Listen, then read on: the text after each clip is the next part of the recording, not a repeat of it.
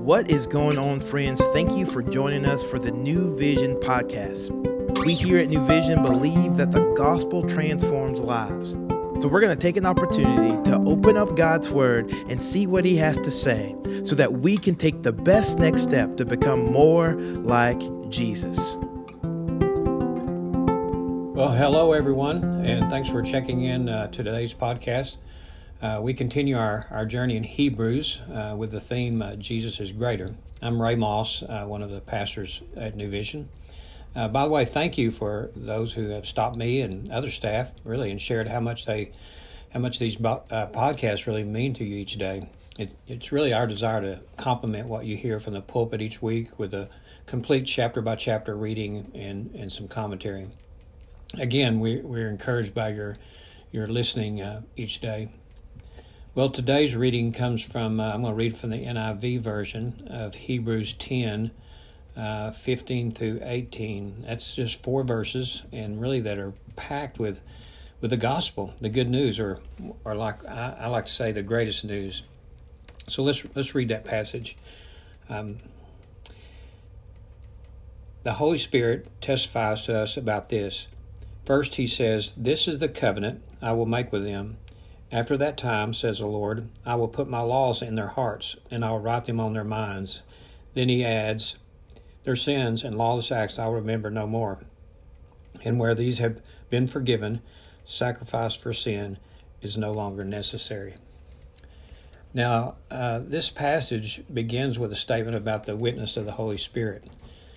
And just kind of thinking back, we saw God's hand in this redemption in chapter 5, verse 10, as designating Christ as the great high priest.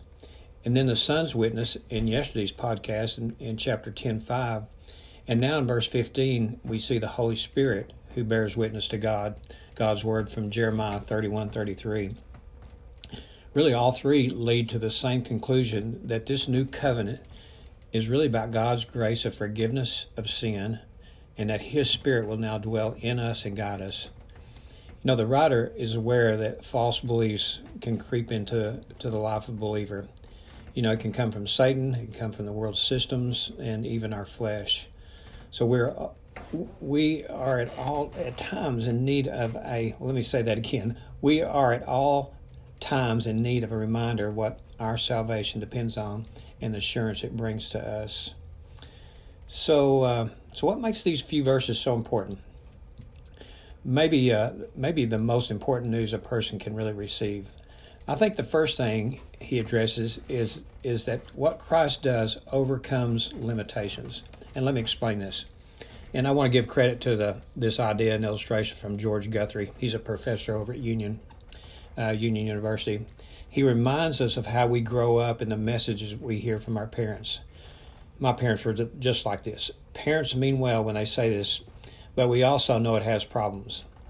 I know most of you've heard it, and this is how it goes. You can do anything in life you want. You just have to want it bad enough. That may be a great motivator, but we also know we all have limitations that we can't overcome. You know, some guys do end up playing Major League Baseball. Some ladies become governors, but not everyone has that kind of talent. So the point is that there's a limitation that all men incur. It does not matter who your grandparents and your parents are. We all have this limitation. Guthrie goes on and says, that limitation, of course, has to do with sin. We simply cannot overcome sin or turn back its consequences, and neither can your parents. No one can except God. So this passage really speaks to this limitation. And Guthrie goes on and says, most religions involve some form of human doing for God, sacrificing, something to win favor with the Almighty. At the heart of Christianity stands the core truth that God has done something for us through his sacrifice of his Son that we could never do ourselves. He's taken our sins out of the way, forgiven us completely, and relates to us intimately and eternally. So this passage really speaks to that. It overcomes that limitation that we have, and that's our sin. No matter how good you are, you cannot overcome that. So one is we can't overcome our limitations, and then I think too this passage speaks about the freedom we have from a guilty conscience. Verse 17: their sins and lawless acts I will remember no more. I'm amazed at those who come from biblical counseling, who come to biblical counseling, who claim to know Christ, but still live with this kind of guilty conscience. The writer will speak more about this later in verse 22. So we don't have to live in that shame and guilt any longer. Satan, the liar, loves to remind us of those things. He wants us to live in that rather than trust God's goodness and his love and sacrifice. It's really a false belief that haunts and frustrates way too many Christians.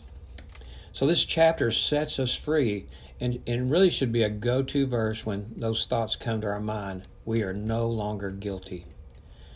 This is really where Satan does his infamous work.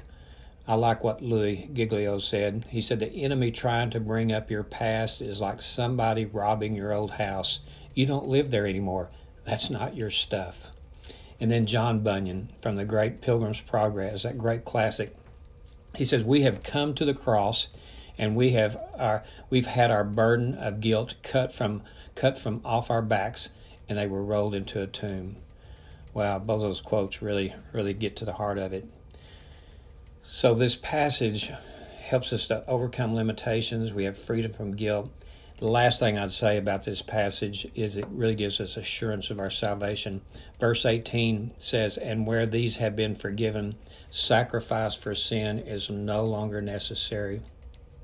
Of course, Scripture is packed with verses that are constantly reminding us that this relationship, this forgiveness, is permanent and non-negotiable. Now, this is a new covenant, and it's the work of our Lord. Too many times we allow our own stumbling to negate the work of Christ. Sometimes we've taken lordship to a place of works that earns God's love. His love is based on who He is and the work He's done for us. We could never do anything as a believer that causes Him to love us less or even more. Confession of sin as a believer is a discipline that helps us grow.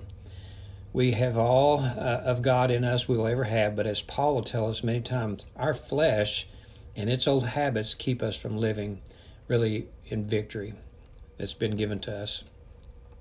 Chapter 10 of Hebrews is really all about assurance, an assurance that was prophesied centuries earlier by the prophet Jeremiah.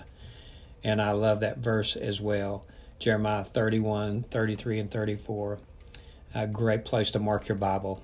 He said, this is the covenant I will make with the people of Israel after that time, declared the Lord.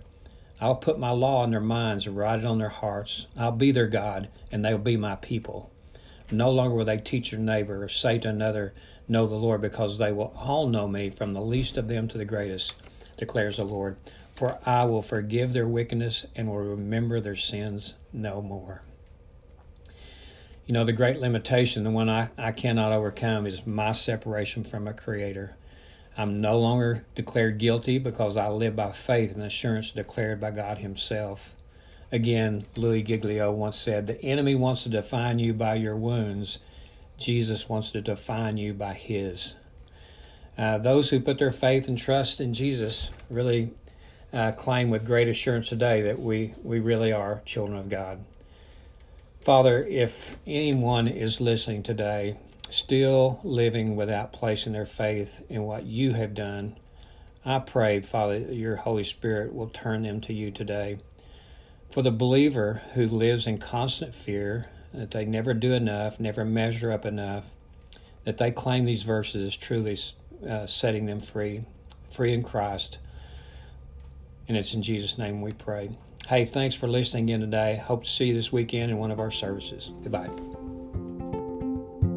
Thank you for joining us today for the New Vision podcast. We hope that you have heard a word from the Lord and that you can better walk today in light of God's word. To find out more information about New Vision, we would love for you to follow us on Instagram at New Vision Life or look us up online at newvisionlife.com. And as always, we look forward to seeing you tomorrow.